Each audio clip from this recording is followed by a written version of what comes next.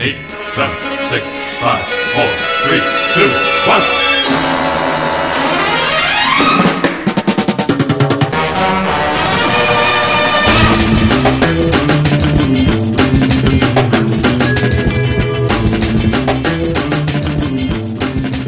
Welcome back to the 56th episode of the OpVacCast, the premier podcast for OptimismVaccine.com.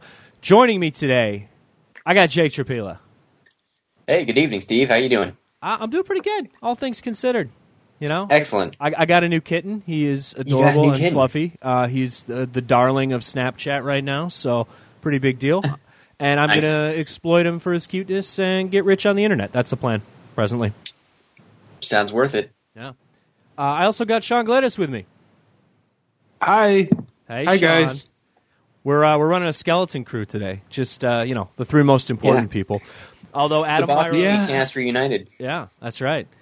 Adam Myros Yeah, had a real birthday shackled. recently, so he's probably still off partying. I'd imagine. I think his mom took him to Buffalo Wild Wings. He got the extra hot, and Blazing. got those blazing wings. And after he crushes 50 blazed up wings, he's got to take some time to reflect and just kind of a little bit of me time for Myros. So that's And, cool. and recover from his massive heartburn. Yeah, I You know what? A funny story about Buffalo Wild Wings, if I can interject. go right ahead. Sure. In my wild college years, me and friend and listener of the program, my roommate at the time, we used to go to Buffalo Wild Wings every Tuesday to get, they had like the wing specials. On Tuesday, it was like whatever it was, like 50-cent wings or 30-cent wings back then or something like that. We used to get 30 wings, so like 15 wings each. And then afterwards, we would go right next door. This is in Kalamazoo, and there's this donut shop, Sweetwater Donuts. And we would get a half dozen donuts that we would split between us. Jesus. And most of the time, we would both eat that our three respective donuts throughout the day, in addition to the 15 wings. That's appalling. That's so much food. And that's, Yeah. I mean, and Sweetwater donuts are great. Don't get me wrong, but that seems like an inordinate amount of Buffalo Wild Wings. That means you went to Buffalo Wild Wings 4 times a month. Usually, I think every now and then we'd miss a week, but most of the time it was every week. And Yeah. I don't know. That's just like it's crazy to me to think that I could do that and not think twice about it at one point in my life. Yeah, it sounds. When like was the last time you had Buffalo Wild Wings? It's been a while, as As Stained one said. Stain once said. I have wings regularly, but I haven't been there probably in like 3 or 4 years. yuppie ass Sean, too cool for Buffalo Wild Wings. No, I'm not. I got nobody to go to Buffalo Wild Wings with me. Man, that's what your dating profile should say. Just that sentence, nothing else. Yeah, there was a guy that I used to work with when I was a social worker, and there would be like a common space where you'd have like sort of your clients, like children, like playing around. And this guy that I used to work with, he was real like beefhead, and I remember him saying one time, he was talking about his girl problems, and he goes, "I just want a girl that I can go to the gym with," and Wow. that's me, Wow. but with Buffalo Wild Wings. That makes sense. That makes a lot of sense. I saw Buffalo Wild Wings as more of a cry for help, but maybe I'm coming No. at this the wrong way. And the other thing, so for Myros' birthday, in addition to his love of Buffalo Wild Wings, I wanted to get him something really special this year. He's 33 years old. It's a big milestone for literally no one, but let's pretend like it's a big milestone. So I was trying to find the perfect gift, and I kind of dropped the ball on A this Larry one. Bird jersey. Not a Larry Bird jersey. I found a website where you can mail someone a live scorpion. And so my plan was to mail Myros a live scorpion. But the problem is it's deceptive it's total bullshit because this isn't like an Amazon thing where you can just get the Prime shipping or whatever. It's $14.99 for the live scorpion, which, by the way, it's like some sort of black Asian scorpion, and they're huge. They're gigantic, which is awesome. But the shipping costs like $45 to ship the damn thing. Oh, Jesus. So it's a total ripoff. Yeah, so, you know, and I went to a couple different websites looking for live scorpions, and all these places are the same. They all operate the same way, where it's just like, oh, yeah, here's a live scorpion for less than $20, and then, boom, they slap you with that shipping. So, unfortunately, I didn't get to send Myros a box full of scorpions, as I had hoped to. One for each year that he was alive, so just 32 live scorpions in a box for him. But there's always next year, so just keep your eyes peeled. And anyone who's listening out there, if you know me, you might get a live scorpion at some point. In fact, if I won Powerball tomorrow, I would probably use all my winnings to send scorpions to people. I can't think of a better way. We should start a GoFundMe. Yeah, why don't we do that? That's what I should have done. I should have just crowdsourced this whole thing, like just set up a secret like GoFundMe and be like, let's send Myros scorpions.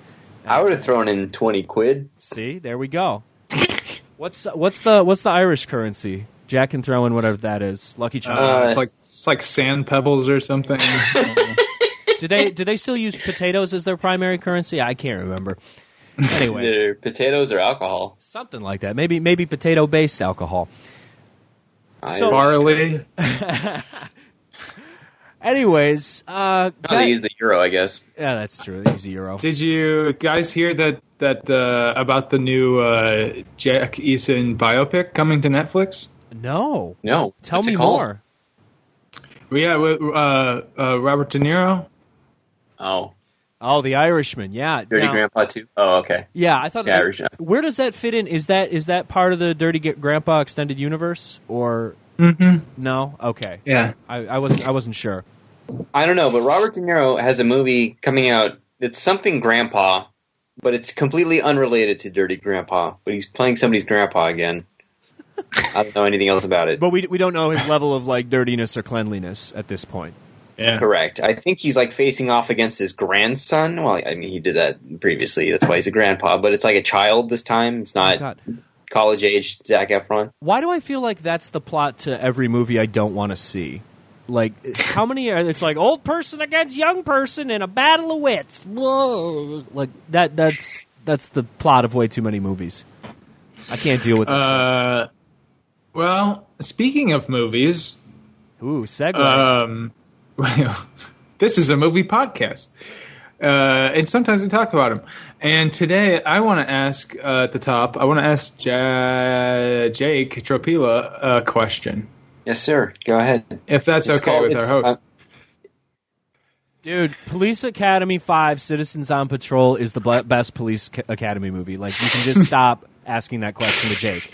He's never going to be any different. The movie's called The War with Grandpa, by the way. War with Grandpa, WWG. Yeah. So Jake and I both recently watched Paddington and Paddington 2, as has most of the country. The country has caught Paddington fever. And Because no one's seen it. I wanted to, Jake and I have not had a discussion about this off air, and so I kind of wanted to like see what you thought and how that jibes with sort of the opinion at large, because I believe Paddington 2 has become what is it, like the most recent movie to be like the highest rated thing on Rotten Tomatoes or whatever. Yeah, it's the best reviewed movie on Rotten Tomatoes with, I think, 165 reviews, leaving it at 100% or something like that. Leaving the door wide open for some troll, some edgelord to come in with the negative review. That's true. Maybe it should be me. Paddington. So, I remember the time when the first one came out, which I guess was 2015, and it, again, kind of like Paddington 2, it just received all this critical acclaim, and it was this like family film that everyone loved, and nobody could really find any faults with it, but I just, for whatever reason, never got around to seeing it. So I watched it on Netflix to prepare for Paddington 2, and I thought it was fine. I'd say it's more of a good movie than a great movie. I mean, it's obviously very charming. but I think a lot of it kind of dips its toe into this like slapsticky humor to really appeal to the kids in the back. But I don't know. I thought it's just kind of more of a gentle, soulful, honest film. If I had kids, I probably would have taken them to see it. What did you think, Sean? Yeah, I had heard like a lot of good things, and like you, and I was visiting my brother recently, who has a couple 5-year-olds, and they don't watch a lot of stuff together. So when they do, it's pretty deliberate. And I asked my brother if he had seen it just off chance, and he's like, "Yeah, I've seen it 3 times." I was like, "Oh, okay." He's like, "Yeah, it's pretty good," which is kind of high praise for him. Like if he's tolerant, or tolerant of something that's not really in his market. So I watched it just to see what all the fuss was about, because the second one was in cinemas and the first one was on Netflix. And I really liked it. Even going into it with certain expectations, I think it sort of exceeded on some level. Just because like it has this really great setup. Steve, do you know much about Paddington?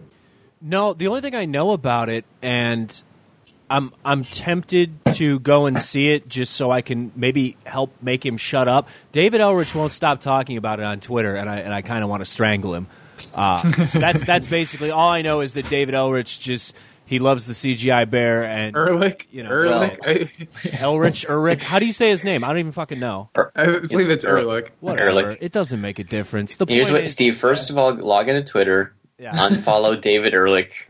Watch your life improve. Listen, I fundamentally. I need his nuclear hot takes to just improve my life. Like otherwise, what am I going to get angry at every day? I've got nothing. Well, maybe he'll be Sorry, go ahead, Sean. His praise of it is what I would call overstated, but the first one, that's putting it mildly. The first one has this great setup. It's about this family who like finds this bear, and it's basically like sort of the word allegory is overused a lot, but it's basically like a fairy tale child like story about immigration and being kind and being more caring than you need to be of people in need, including those people like immigrants who are having trouble finding their way and are existing in a society that doesn't really want them there. And I think it does some really interesting, like pretty powerful stuff towards the end. Like the wrap up, I think, has some really powerful ideas in the way that Paddington sort of like fights to preserve his identity. And there's some other stuff in there, but it has this. I walked away from the first one with a problem with sort of the Nicole Kidman character. She plays the villain, and she kind of like is like spearheading this campaign to get Paddington out because he doesn't belong. And it plays up really sort of like cartoonish, and which is fine, but it sucks because it just treats her like this face of evil, this like sort of singular face of evil, and then once you exceed that, once you get rid of that force of evil, you're sort of like safe, and that sort of that undermines the idea of like sort of like helping people, or it undermines the idea that these people are still living in a society that doesn't want them in a broader picture. It doesn't want them to be there, and so it's sort of like displacing all of that onto one person. It is it just doesn't work that well for me. But so I was hoping with the second one to have those problems, have those issues be wiped away, because everyone was like Paddington 2 is better, and so I was really excited.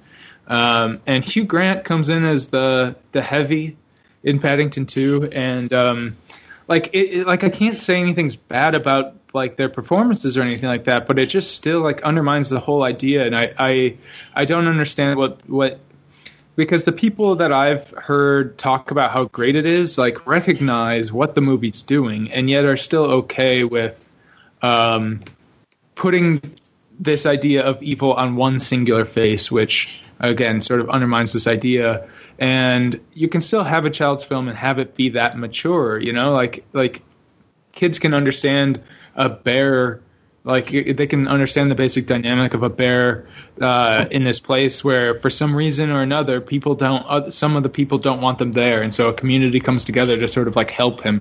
That can be sort of an ongoing thing, and I almost wish I walked out of Paddington 2 almost wishing it was a TV show, this episodic thing where it was just about Paddington living in this neighborhood that is like slowly learning to accept him and stick up for him, instead of like sort of like being prone to the 3 act structure where they have to, resolve things. Yeah, and one of the things I kind of liked about the films is that they accept that this is just a talking sentient bear. They like when they first meet him at the Paddington Station in the first movie. They treat him like, or the father rather, Hugh Bonneville treats him just like, just leave him alone, kids. It's just a bear. Like the sight of a bear inside of a train station is not bothersome to anyone. Just they're more concerned with the fact that he's homeless and not that he's a wild animal who shouldn't be where he is. But I think as far as the sequel goes, I thought it was really much a big improvement. Not necessarily because of how it explores the themes of this individual trying to maintain his identity in the world, but also I think it's just a funnier, tightly scripted film. There's a lot of like visuals in it that I think are really nice, but part of that maybe because I was kind of reminded of a lot of the prison sequences reminded me of the Grand Budapest Hotel, which is absolutely. Really even in the first one, there's a couple of Wes Anderson stuff. Yeah, like the house is like all shot in like this. I'm blanking on the name. The fuck. What's it called? It's like the film. The house is like all the walls are. It just goes. There's like murals and stuff. Yeah, so this one, like the director, very much has Wes Anderson is very much a heavy influence. But I don't know. I thought it was as far as the kids' movies go, I wasn't bored with it, and I thought it was a very rousing adventure film. For sure, about a bear trying to break from prison. Yeah, I think the prison stuff is in the second one is definitely the best part. Because it is less about cross section. That was the word I was looking for. Oh, okay. Go ahead. The stuff in prison is definitely my favorite stuff from the second one, and some of my favorite stuff from either. Just because it is about these people who are in this place that has condemned them as villains in society or whatever you want to call them, bad people. But the movie sort of like doesn't care about that, and it's more about these people finding common ground and finding community with each other and just finding a way to help each other. I mean, there are some nuances in there too, but I don't know. That stuff was cool.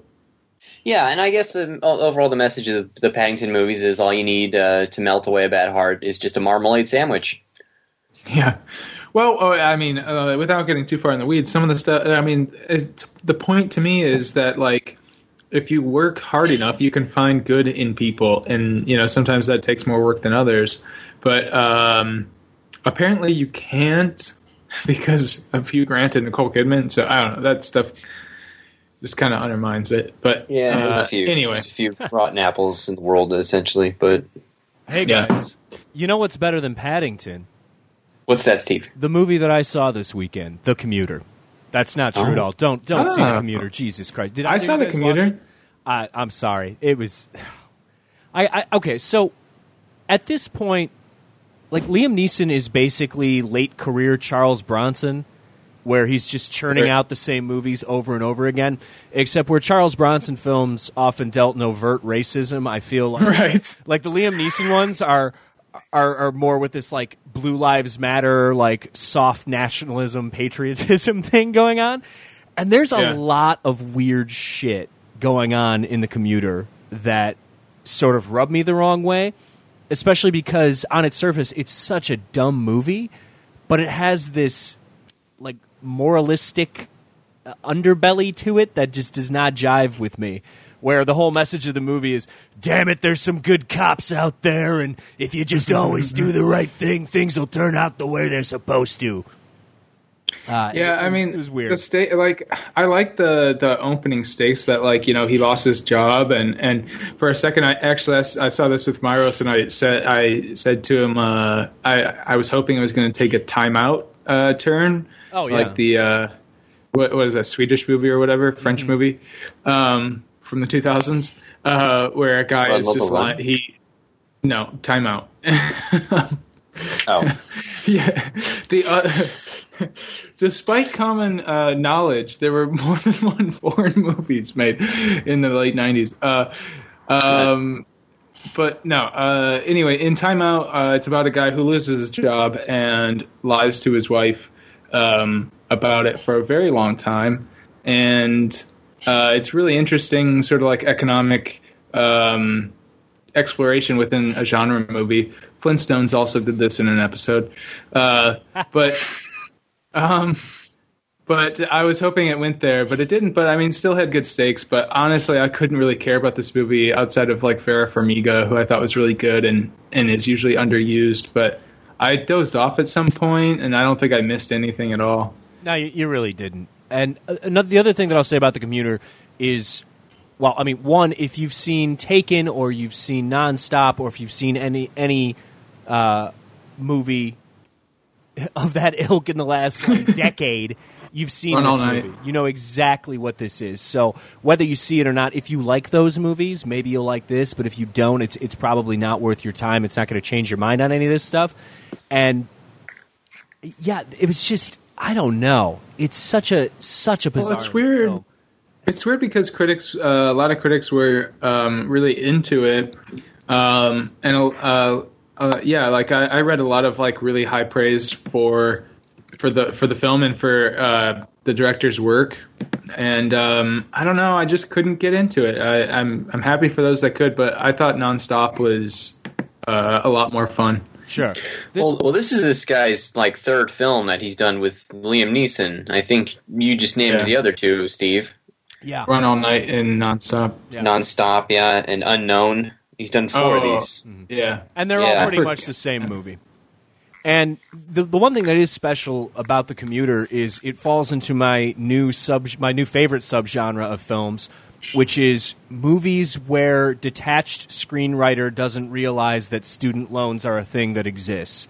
This is what happens when rich people write fucking screenplays. This is because this is also something no one should ever do. I saw The House, and that movie's entire premise is based on the fact that they can't get, they don't have enough money to send their little girl to college. Motherfucker, get a loan.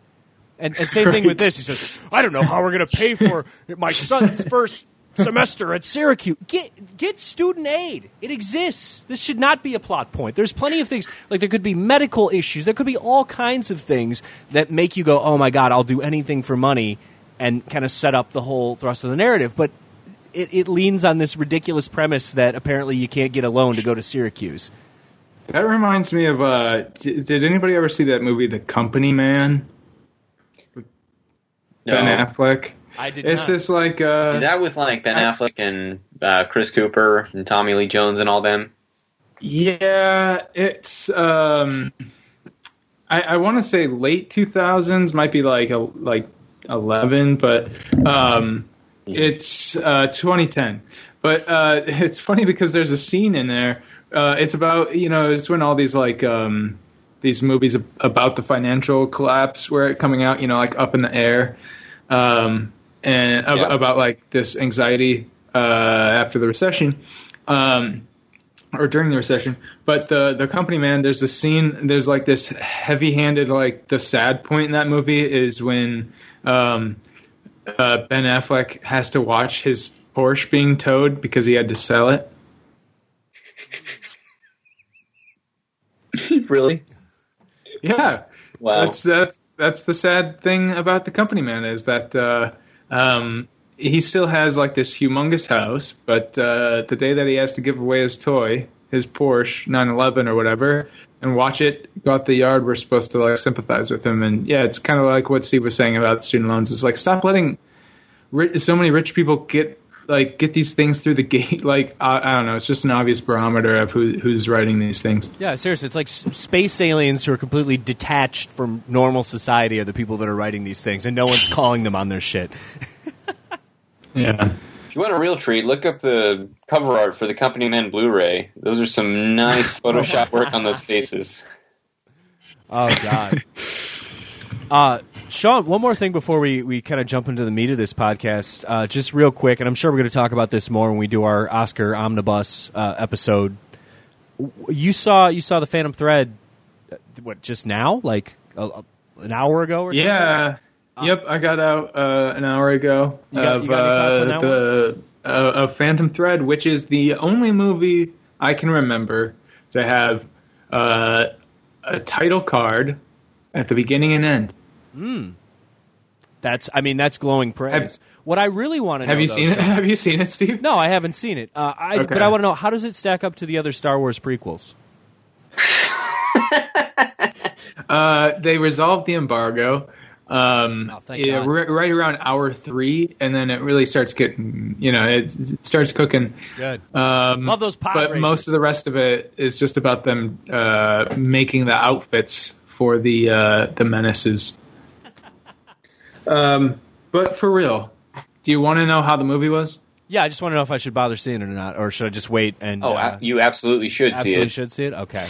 Yeah. Yeah, I voiced my opinion on 55, the last episode, the Sammy Hagar episode, as on There Will Be Blood, and sort of like how Paul Thomas Anderson hasn't really connected with me like in a long time, or on a deeper level, and this one did. I think I said off air that I think it's like his least oblique movie in a long time, where it's just kind of like I was with it the whole time, and there's a good emotional payoff, and there's some pretty delicious stuff, and it's just like really, really beautiful to look at, and it's just sort of like this tete-a-tete for the entire 2 hours between these two actors, and I think it's definitely worth seeing.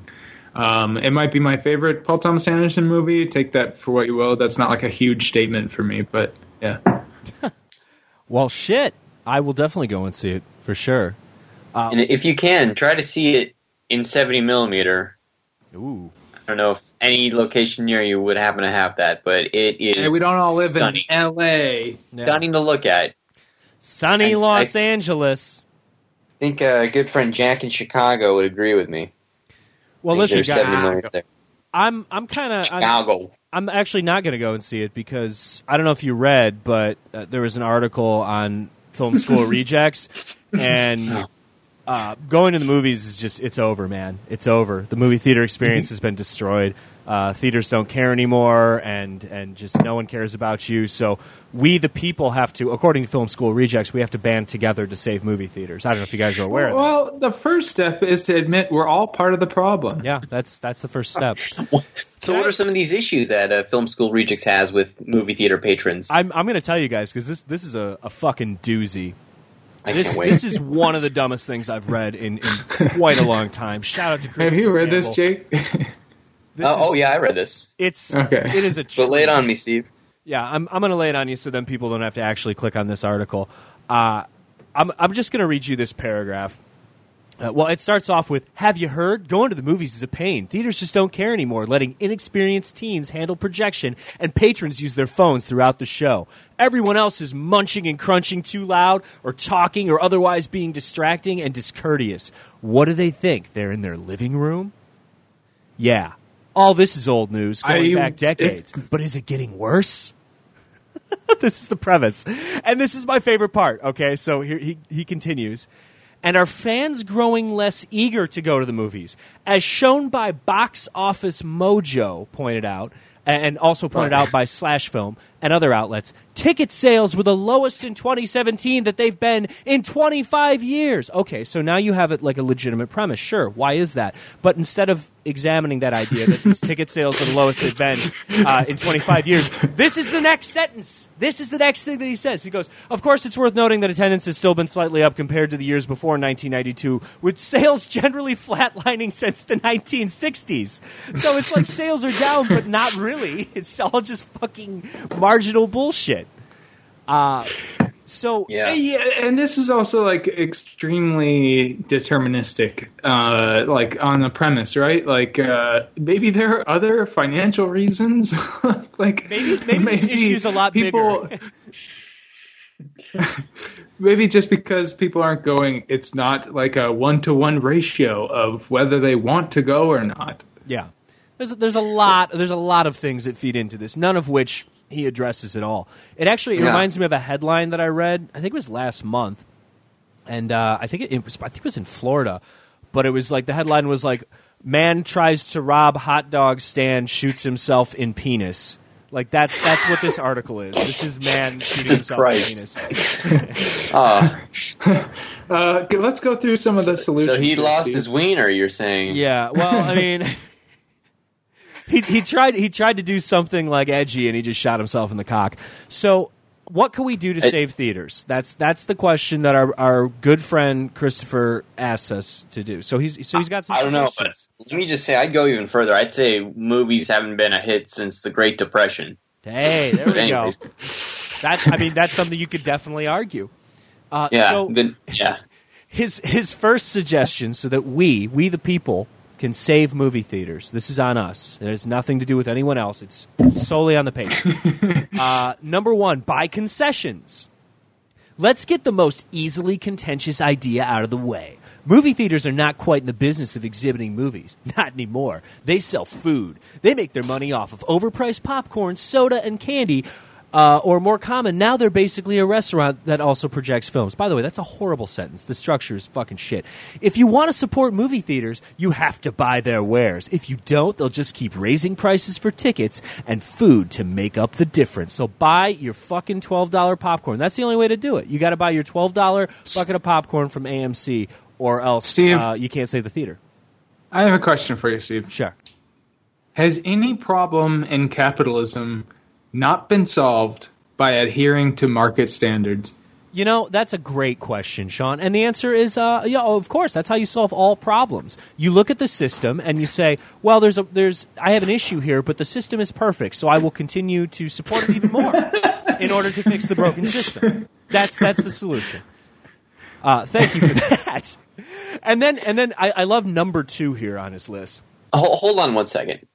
Number one solution to restoring faith in movie theaters or whatever, this author posits that we need to buy more concessions. Didn't he just say something about people munching and crunching in the prologue? I'm glad you brought that up, Jake, because that's exactly correct. Or maybe, additionally, if people are finding it too expensive to show up at the movies, now they have the added pressure to not only pay for movies, but pay for these expensive concessions. Yeah. Oh God. So we get into number 2, and number 2 is actually it's just number 1 again. So number 2 might as well be, you know what? In addition to buying concessions, also buy concessions. Number 2 is don't bring in outside food. And he goes on to say, if you don't like the food offered at a theater, fine, don't buy it. Wait, what? Didn't you just tell me to buy it? I'm confused. But don't bring in outside food and drinks instead. Don't do it because you prefer something else. Don't do it because it's cheaper to get candy at the drugstore. Don't do it for any reason other than genuine medical necessity. I bring in an EpiPen, and I that's the only reason I would ever eat an EpiPen is if I was medically prescribed it. I got all this Wonder Bread that I bought back in September, and I just bring in a big old green loaf and just suck the penicillin right off of it. That's how I spend my movie theater watching. I have a question. Yes. Do you guys bring in outside food, 1? And 2, have you ever had a problem in a more of like a social thing with other people bringing in outside food? Absolutely not. I have no problem with that whatsoever. So here's what I used to do when I was in high school. I owned a pair of cargo pants, as many a 16-year-old did in the early 2000s, late 90s, whenever. And there was a Michigan burger chain called Hot and Now, which you can look up on Wikipedia if you're not a Michigan resident. The most notable fact is at one point it was voted the worst fast food chain in America, which is bullshit. It was delicious. And it's basically White Castle. One of the last 2 or 3 Hot and Nows in the country was actually in my hometown, so it was very special to me. But they had this thing called a family pack, and for $10, you got 10 cheeseburgers and 5 fries, which is an insane deal. So what I would do is I would buy a family pack, and I would stuff my pants full of cheeseburgers and French fries, and then I would go into the movies. It's called being economical. I mean, do I want to pay $10 for a bucket of popcorn, or do I want to stuff my pants with cheeseburgers? The solution is simple. I mean, there's no arguing. Of course I want to stuff my pants with cheeseburgers. And I don't fault anyone for doing that. Jake, how about you? The only time I've had a problem with people bringing in outside food was at a midnight showing of, I don't remember, it might have been a Matrix movie or Lord of the Rings or The Watchmen, I don't remember, but somebody brought in Taco Bell, which I don't have a problem ideologically with, but it just smelled so bad. But no, I love when people bring in soda cans and they try to find the loudest point to open it. I got a story about that. I went to see a movie with 2 friends, and we didn't bring in any concessions as far as we were concerned. And we're sitting there watching the trailers for the movie, and I was in the middle, and the guy to my right pulls out a can from his pocket, and he cracked it open. And the guy to my left looked over and said, "Did you bring a beer?" Like he should. I went to a midnight showing of one of the Twilight movies, and some guy that I knew, an acquaintance of mine, also was there, with his girlfriend or something, and he snuck in a 12-pack of Bud Light. Wow. How did he get that in? It was winter, I believe, and he just put it under his coat. But I remember leaving the theater, seeing an empty 12-pack under his seat. That's impressive. Yeah. I generally don't have any issue bringing in outside food. In fact, I almost encourage it. But I mean, it just depends on the situation. If I'm with a group of people, yeah, I'm sure we'll sneak in some In-N-Out burger or something. But if I'm walking up to a movie theater by myself, I'm not just going to go to some art house with a bag of Chipotle and say, "Yeah, can I get one for a ghost story, please?" And go inside, munch on my burrito bowl. I mean, when I saw a ghost story, I wish I would have had Chipotle, but my God! Just want to mention here, while you were reading this article, Steve, I went to the article and I looked up the author on Twitter. Here's the first 2 lines of his bio: "I love movies. I just don't like a lot of them." What? This fair guy, point.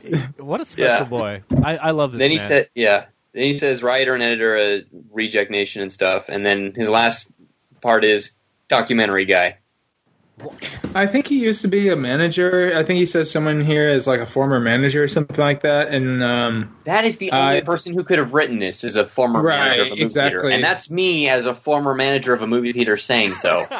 Yeah, I mean, when I worked in the theater, the only reason why I cared about people bringing in outside food is because it was a game that spiced up our day to try and find it. We had no issue.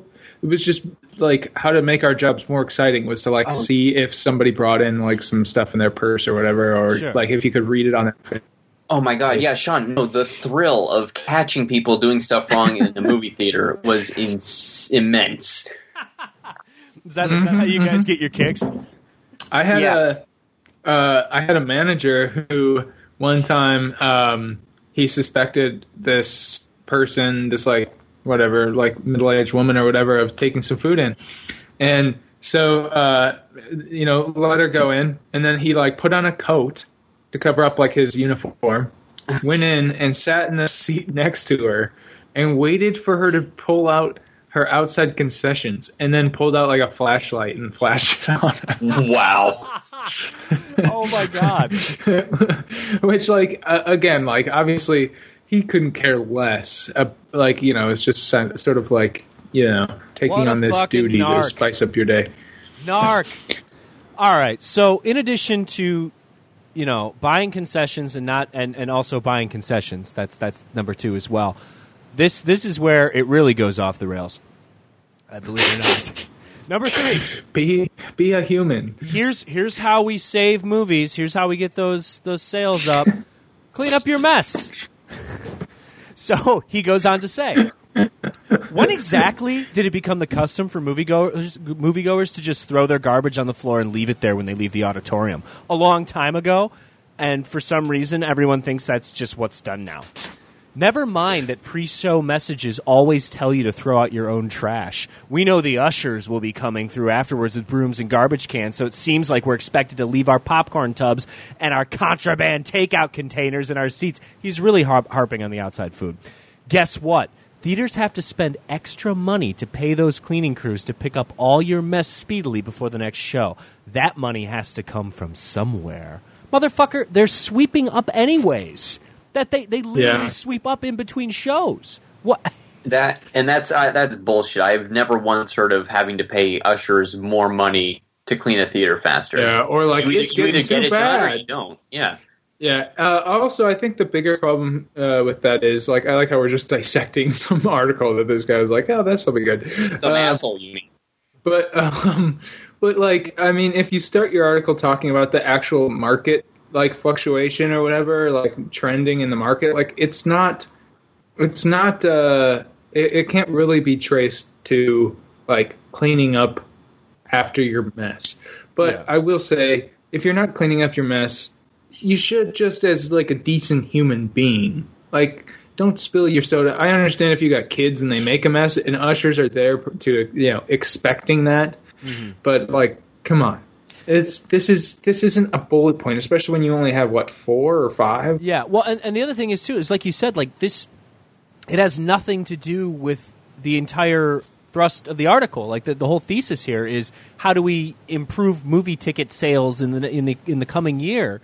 It has nothing to do. I could squeeze off a log on a fucking chair in a movie theater, and it wouldn't affect ticket sales. Okay, it doesn't make a difference. Yeah, and I'm not reading this thinking, you know, I'm going to go see Black Panther this February, but I might really enjoy it more if I clean up my trash after the movie's over. Yeah, and if that'll everybody restore around my faith in the system. If we all held hands and just cleaned up our popcorn together. I think it's a Jerry Seinfeld routine where he talks about the expensive cost of concessions, and he says it's like an unwritten law. Once the cup is empty, our hand opens and we let it fall. I remember watching that on TV. He did it on a late night show on, like, Leno or something, and it was his first, like, comeback. It was, like, during his comeback, and it was, like, his first, like, late night appearance during that comeback, and I thought that bit was hilarious. I mean, he was a good comedian, but he was just like, we have a tacit agreement. We have a contract where, because I paid $9 for this, when I'm done with it, I open my hand. That's exactly right. But, right. Okay, so moving on. And this is another one where it's just like, I don't see what you're talking about here, but sure. Number 4, make theaters aware of your concerns. And he goes on to say, one thing I learned when managing movie theaters is that complaints came mainly from one sort of moviegoer who just liked to complain. White people? And most of my colleagues tended to be annoyed by them rather than responsive. But tons of issues I recognized on my own went without direct grievances. Some issues were as big as a movie being slightly out of frame, or in the wrong lens, or a print being scratched. I realized there had to be many silent, dissatisfied folks who either just conceded to an expectation for bad experiences or likely never returned. Yeah, I hate when that happens. Like when the fucking curtain doesn't open all the way, and I'm like, well, I guess I'll never go to the movies again. Because this happens to me once this a is year. Appeasing to, like, my grandparents. Yeah, that's the demographic where, like, well, I got nothing else to complain about, but they didn't get the framing right last time I went to the movies, so, you know, I'm not paying $5 to go see that again.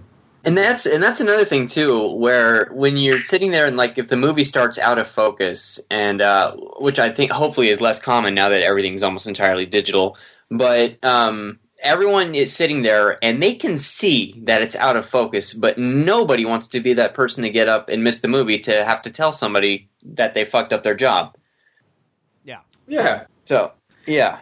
And I've been the person I've only done it when I've like known the manager, but like been like, yo, there's just like some changes, or like the sound isn't loud, just thing. And if I haven't done this in years, but if I did, it was like you notice it during the previews or whatever, and then they fix it, or the door's left open, and then you just walk over and close the door. And I mean, he's right. You don't have to be a dick about it, but like, this isn't saving movies. That happens like one time out of like, I mean, we go to the movies more than the average person, and this happens like one time out of 100. Yeah. I'd say so.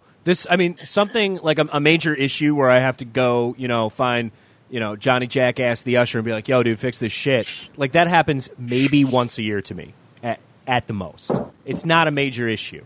And most of the time they're like, oh, shit, sorry, and they just hit a button and they fix it, and it's fine. But it's this article could have been one word: Movie Pass. Movie Pass is the answer. Yeah. That is the Easter egg. This just feels like 5 grievances from a disgruntled former theater manager. Anyways, is there anything else on this list? We're going to end on a high note. Number 5. Okay. Jake. Lay it on me. And this is an indictment of all of us, all 3 of us. We need to be more encouraging. Okay? He says, if everything is a complaint, then truly we're all too focused on the bad stuff about movie-going, and that's consuming our experiences. We're not just becoming more selfish and discourteous as a whole, we're also becoming more negative. We're more likely to post on Yelp about bad experiences than good ones, for instance. So let's not just complain about movie-going experiences all the time. Let's also point out, even if to ourselves, when things are great. I love walking out of a movie theater and just being like, hey, Steve, it's Steve. That was fucking great. I have a checklist. But maybe tell friends.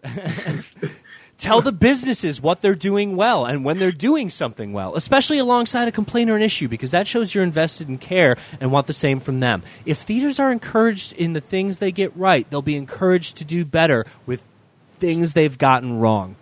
Yeah, like some fucking dickhead at AMC gives a flying fuck what I think. Hey, man, I just wanted to say, you know what?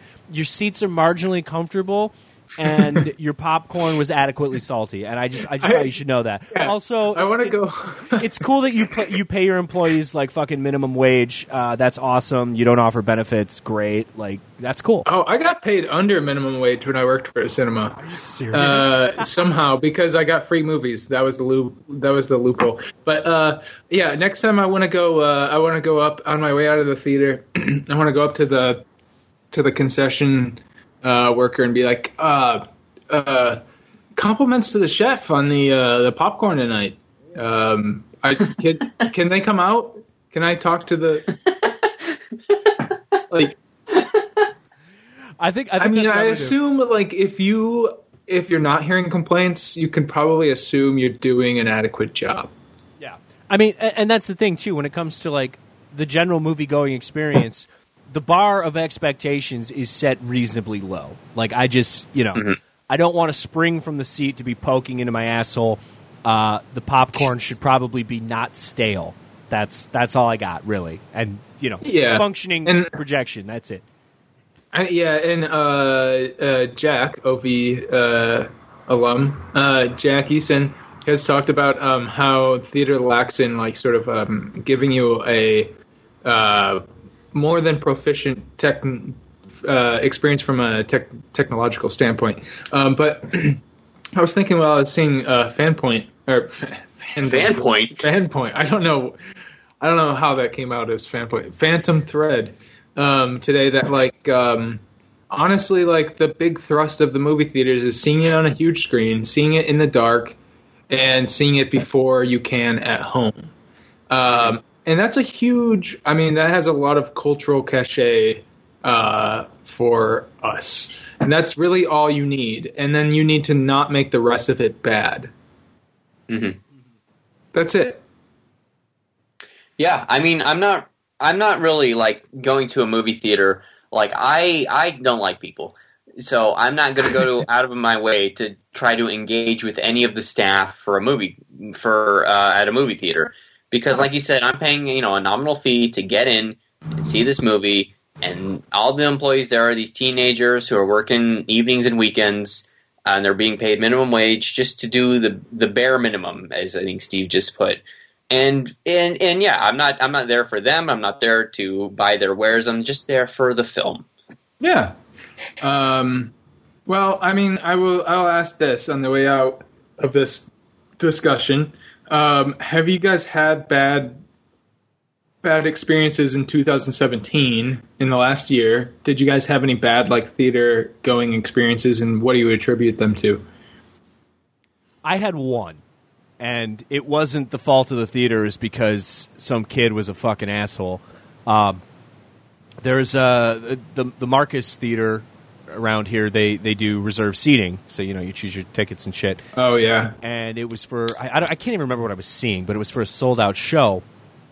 And these kids, it was for 50 Shades Darker, Steve. Yeah, it was for 50 Shades Darker. These kids, they bought, I don't know what they bought tickets to. They bought tickets to something else, and they were just squatting in my seat and my friend's seat. And we were just like, these aren't yours. And they were like, yes, they are. So then it just became a whole debacle. Posturing. Yeah, basically. They wanted, the kid wanted to take the bluff just as far as he could drag it out, basically. And it got to the point where finally he could see it, but it took 15 minutes, and it was just I don't want this to be a thing. I don't want to talk to the staff and make it a thing. Why does this have to be a thing? Let's just go sneak into something else. And that was annoying.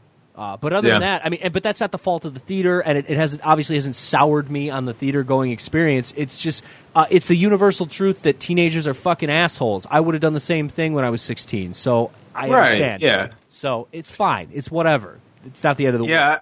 Honestly, I think based on my only negative experience, I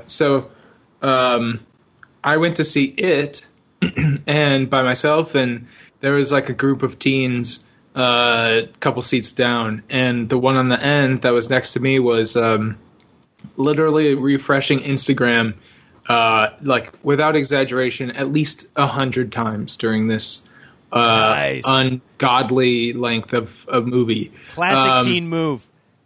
And that was really distracting, and it took me out of it. But honestly, I could have moved. There were plenty of empty seats, but I just out of just social anxiety, don't want to be the guy who's moving around. But I could have when I went to see Only the Brave. There was barely anybody in the theater, and there was a couple sitting close enough to me where and they were talking a lot, and I didn't want to be distracted, so I just moved up a couple rows, and it was perfectly fine. I could have done that during it, but I just didn't feel like doing that in front of people.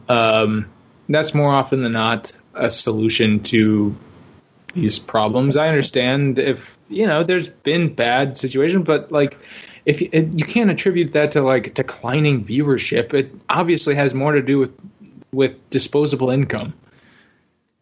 Yeah, my only bad experience that I can recall, and I was having a hard time doing so, and then I remembered because it happened at the beginning of the year, was we saw Split in January, and that was just an obnoxiously rowdy crowd of kids in there, because it's a PG-13 movie, and or at least I think it was, and I at one point I even had to turn around and shush some kids behind me, and I never engaged that much.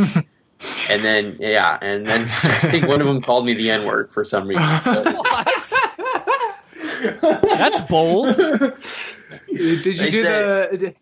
I did the half turn. Yes. And then I did the full turn a few minutes later. I tried to do the half turn recently. It doesn't work. Yeah, no.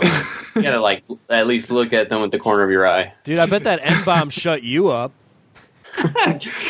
Jesus Christ! Oh my God, that's intense.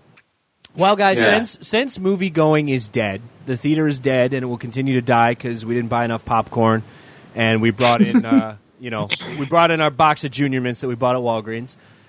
We're gonna have to turn to television, which is totally fine with me. because people are always talking about. They're saying, "Oh, peak TV, and there's all this prestige television, and what's HBO putting out?" No. Fuck HBO. You need to turn on Fox on Wednesday nights.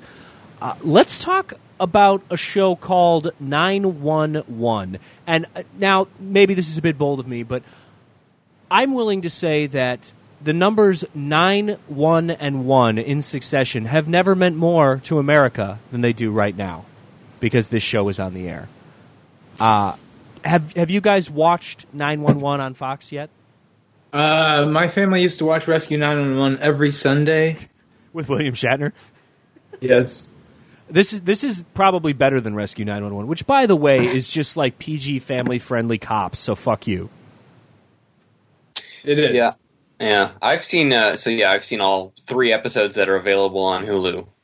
So, if you haven't seen 911, which why should you? It looks like a generic, police procedural drama, whatever, first responders, yada yada, America, etc.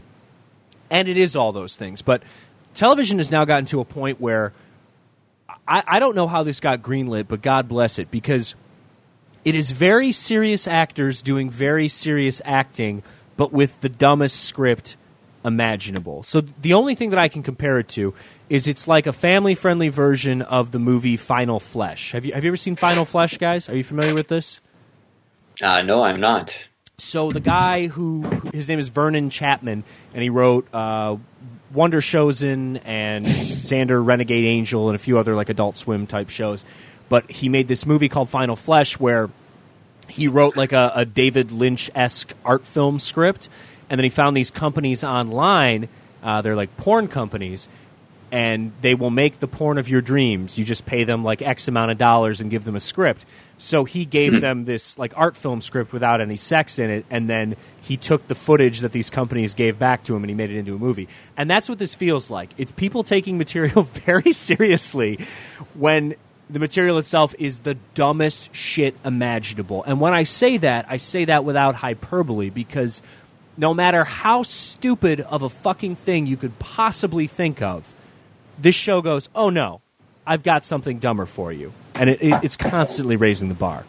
So, Jake, what was your experience watching 911, other than, finally watching it after me badgering you relentlessly? Well, what prompted me to finally sit down and watch it was I saw some screen caps on Twitter of a bouncy house getting blown away from this birthday party. And the screen cap included, whenever there's a situation in the show, it has it cuts to a soundbar wave line with the 911 text like you see on the news over it. And the screen cap said, "Our bouncy house flew away," with our kids inside of it. So I was like, okay, I need to watch this. And yeah, this, you described it perfectly. This is actors performing so seriously, and they're taking these roles so earnestly and playing it so straight, but the situations are all these insanely ridiculous, larger than life, like death scenarios that everyone is being thrust into. Just imagine if every crime scene was the end of a Final Destination movie, and they send in these straight-laced heroes to clean up the mess. That's essentially what how overcooked this show is. It's incredible, and the fact that in the first episode alone, they lead with this crisis.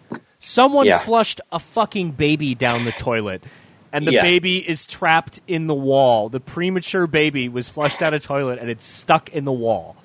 And that's how we start. That's where the show decides. How do you even begin like that? It's amazing because there's no it doesn't go for emotional payoff at all. It's just here's this insane scenario, and then also we're gonna have a serious dramatic moment right after that. And it has the most jarring tone shifts I have ever experienced, and I am completely in love with this TV show. Oh yeah, it totally goes for it too. It's worth noting that the baby is called in by this stoner guy. He's in his apartment and he says, "I hear a baby in the walls. Somebody flushed a baby down the toilet." Which I don't even know how many drugs you have to be on to think that's possible. But he's not here, but I'm going to include him anyway. Our colleague Adam was saying, baby in the toilet, huh? This has to be a misdirect. And then a few minutes later, they cut a baby out of the pipe and it survives. And then Adam says, it was not a misdirect. What the fuck am I watching? And that's exactly it. That's this whole show. Is you're like, oh no, they're not going to do that. This has got to be something. Nope, it's not. It's super earnest. Like, I would have thought, oh, the walls of the apartment are paper thin and somebody's baby is just crying next door. No, they full on tear out the wall, cut out a section of pipe, and lube a baby out of it. Yeah, I was watching this. It's fucking crazy. Let me tell you what a good date night sounds like, Jake. If you're ever looking to really impress your lady, I had a girl over at my apartment, and I was just like, hey, you got to watch this show. It's really fucking weird. So I put on the first episode of 911, and she literally like stood up and like just like put her hands out at the TV and was just like, what the fuck? Like when they were just like, when they shot the baby out of the tube to get it out of the pipe. It is the most perfect thing ever. Yeah, I know. I have watched a bit of this with Casey, and she has dismissed it as just completely stupid. And part of her problem is, and one of my issues with it, is that all of the main characters. So, Sean, I don't know how familiar you are with the show, but Los Angeles' fire department is only made up of 6 people, and they have to handle all the issues in LA. And they're all these people with troubled and difficult and haunting pasts. Like our main guy, I guess, Peter Krause, 6 Feet Under fame. He's a recovering alcoholic who is turned to the Bible for Adam his inspiration. Braverman. Yeah. See, now Adam Braverman sounds like a name of a generic fireman. To which I say, only the Braverman. Yeah. Anyways, then you got this kid Buck. He's a new recruit, and he's this completely unhinged, unprofessional sex maniac who takes the fire truck out for a spin so he can get laid. That happens. Then there's Kenneth Choi, is this guy named Chimney, and he's upset because his duties are often relegated to the less cool shit on the scene, like operating a winch when they're reeling in the kids who fell off the cliff in the bounce house. In episode 3, he gets a pipe through his skull, and we're theorizing he may come back as a Phineas Gage character. Then you got Connie Britton. She's a 911 operator, and she deals with her mom, who's living at home with Alzheimer's. Oh, my God. And, yeah. Can I say something really quick about Connie Britton's You character? sure can. Go ahead. So this is how baller the show is, and how you know, like, from the get-go, that's something special. When in the very first episode, the pilot episode, they're like introducing the show or whatever, and Connie Britton's character is like, "Hi, I'm so and so, and every day I have to answer 911 calls, and every 911 call is different because 911 means something different to everyone. My 911 is my mom." And then it just shows this lady with Alzheimer's. She's like, "I'm locked in the bathroom." That's how it starts. It's like, what the fuck? Your 911 is your mom has dementia? That's not what that means. Yeah. It's just, and it's like this, like, very bad, like, attempts at poetic dialogue. Like, at the very end of that pilot episode, she's like, her voiceover comes back and she's saying, "We all try to swim in the pain of life without getting wet, but we know we can never succeed that way." And, like, God, shut up. And lastly, there's Angela Bassett. She plays a police officer whose husband of about 15 years or so has just come out as a gay man. Mm-hmm. And so now her kids are upset. Yeah. Which, by the way, they'll be picked on at school. In a cast of people who are trying very hard, Angela Bassett tries the hardest. She really, like, every time she's on screen, she's just, like, gunning for an Emmy. And it's awesome. Because the lines that they give her are just the dumbest shit imaginable. I love the show so much. Listen to me. Yeah. If your name is Sean Glynis, or if you're just some random person who is listening to this show, the one thing, if I can impress one thing upon you, okay, one thing, you don't have to like me or my opinions on anything else, or listen to me for any recommendation I ever give you ever again. For the love of God, watch this show. 911 is transcendent. This is like the closest you will get to like a Tommy Wiseau, Neil Breen level of stupid on network television, and it is fucking glorious, and you need to see it. Yeah. And another thing, too, we noted off mic, none of these so-called firemen are ever seen putting out any fires. They're all essentially rescuing people who are dangling precariously from high places. Like, episode 2 opens with a fat guy getting into a roller coaster. Because he's so fat, the bar doesn't engage all the way, and it pops open, and his buddy flies out and hits the ground and dies. And then we cut to the roller coaster shut down when it's upside down on a loop, and this fat guy is just hanging off of it, and they're trying to get their ladder up to save him. It's so beautiful. It's the kind of shit in the show that you're dealing with here. And honestly, like, our descriptions, it doesn't do it justice. You have to experience it. It's something that needs to be experienced. Wednesday nights on Fox or streaming on Hulu. Whatever you got to do. Go steal your grandma's fucking Hulu password. Watch this shit. It's important. Your grandmother who has Alzheimer's. Yeah. She's my 911. Today, I made chicken fingers for dinner, but I left them in the oven for too long and the bottoms burned. That's my 911. Sean, are you going to watch this show? Yeah, I can't wait for this podcast to end so I can start. Good. Well, hey, Sean. That's the spirit. I'm glad you said that, buddy. What are you putting over tonight? Oh, boy.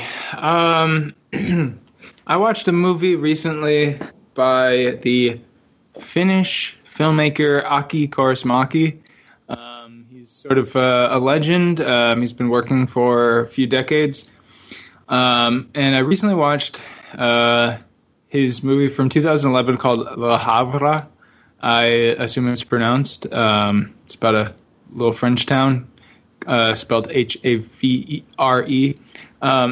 But it's not dissimilar in plot from Paddington, but it just is about this old man who's a shoe shiner in this small French village, and he comes into contact with this this immigrant. I think he might be from Senegal. I can't remember exactly, but anyway, he just kind of like takes this boy under his wing to protect him, and the community helps him do so under the nose of the policeman. But it's just like this really quietly brilliant movie about optimism and the power of caring for people who need care. And it's the acting is really interesting. It's really kind of like stilted, but has this really. It's sort of like it has that Bressonian acting, but instead of being really cold, it's almost like absurd. And it has this really weird lighting where you can't really tell if like a ton of shots in this look like they could be from like 1960s or 1950s like Douglas Sirk movies, like this really high lighting and bare bones, just like tons of like bright wallpaper shots, and I don't know. Anyway, it's just this really beautiful movie. It'll warm your heart, and it's lovely. All right, Jake, what are you putting over tonight? So I'm gonna just a note. I do want to check out Kaurismäki's work this year, so I'm looking forward to that, Sean. But I'm gonna put over a film I rewatched for the first time in several years recently, and I did so because I was prompted by the death of the Cranberries' lead singer Dolores O'Riordan, and so the film I'm putting over is Chungking Express by Wong Kar-wai, 1994. Tells a story of these two cops basically just trying to find love. And it's a very remarkable film, and one that I like kind of just watch, and I just want to sort of share all these great feelings that it gives me, and I can't really articulate in any sort of intellectual sense as to why it works or what it is that it does that makes it work so well. But it's shot by Christopher Doyle. It's a very beautifully composed film of these two stories, and if you like California Dreamin' by the Mamas and the Papas, get ready to hear it a lot because it plays about 7 or 8 times in the back half of the film. But Chungking Express, I think it's a remarkable small film that's something of a masterpiece. Yeah, I recently watched it too. I think we watched it within like 24 hours of each other, if not in the same night. But that right? Yeah. And it's always been one of my favorite movies. And rewatching it, this is the first time I had rewatched it by myself in a very long time, and which ended up making a difference. I just kind of like, I couldn't stop myself from just like tearing up from just like pure joy from what I was watching. It was just a really great experience. And but I've also in hearing other people who have watched it recently, their reactions, like it's apparently not for everybody. Or I mean, I think kind of like what Jake was saying, where it's hard to intellectualize about. It is very much about tone, and that either works for you or it doesn't. And if it doesn't, it's from what I see, like if that tone doesn't totally win you over, then it's just kind of like, this is whatever, this is fine. But definitely for me, it's in that camp where it just sort of like really lights me up. Yeah, I agree. And if you don't find Faye Wong breaking into Tony Leung's apartment the most romantic thing ever, then I don't know what to tell you. Exactly. Yeah. Well, guys, this evening I want to put over my number one boy. He's a certified G and a bona fide stud, and he's my favorite personality on Twitter.com. That's, of course, David Ehrlichs. Make sure you follow him on Twitter. And love his hot takes. No, but for real, I'd like to put over smoking a ton of weed and watching Liquid Sky, which was recently released by... What is Liquid Sky? Liquid Sky. I've seen this. It is a really, really weird, like, avant-garde early 80s movie that was made by some Russian dude, and it is ostensibly about a woman who's like a fashion model, and she's kind of addicted to drugs, and then at some point aliens invade, and anybody that she fucks, the aliens like kill, and it's a whole thing. But it's just one of the most visually just ridiculous things you've ever seen. If you had to choose one movie that just exemplified everything that you associated with the 1980s, but just cranked up to 11, Liquid Sky is it. It's just like a neon fever dream, essentially. Definitely do that. Jake, would you also agree? Thumbs up for Liquid Sky? I would say a very qualified thumbs up. Like, I guess, Chungking Express. This movie's certainly not for anyone, and probably for less people. The soundtrack is an onslaught of Carnival Nintendo nightmares. Yeah, but as a very, very bizarre and strange and singular piece of work, I highly recommend it. And the recent Blu-ray restoration, I mean, this is my first time seeing the movie, but it just looks absolutely fantastic on Blu-ray. That's a beautiful movie, for sure. Sure. All right, guys. Well, we're going to wrap things up. Thank you again for being on the show tonight. Skeleton Crew, but we did it. Fuck Myros. We don't need him. Fuck Jack. Actually, don't fuck Jack. Jack, go visit your family in Ireland. Bring me back some Buckfast, man. Come on. I need that Bucky. Anyways, if you like the podcast, make sure that you... Eric comes out unscathed. Yeah. Eric is fine. Fancy New York boy. I'll lay off him today. I always feel bad when Eric's on because inevitably he'll say something like really smart and I'll be like, ha, fucking New York boy. We love you, Eric. Yeah. Anyways, if you like the podcast, click the link in the description. That'll take you to our iTunes page. When you go to our iTunes page, please rate and review the show. When you rate and review the show, that helps our visibility. The more visibility we have, the more content that we can create for you. So give us that 5-star written review. That'll help us immensely. You can tweet at us at Optimism Vaccine. You can email us. You have any questions, comments, thoughts on the show? You got ideas for us? If you want to, maybe pitch in to, say, mail Adam Myros a live scorpion. OptimismVaccine@gmail.com for all your scorpion needs. For me, if you want to tweet at me, at Steve Cuff. That's at Steve, Cuff. Sean, where can people find you on Twitter? At Mr. Glynis. Fabulous. Jake, where do we find you at? At Jake Tropila, Tropila. Wonderful. Gentlemen, thank you as always, and we'll see you next time, all right?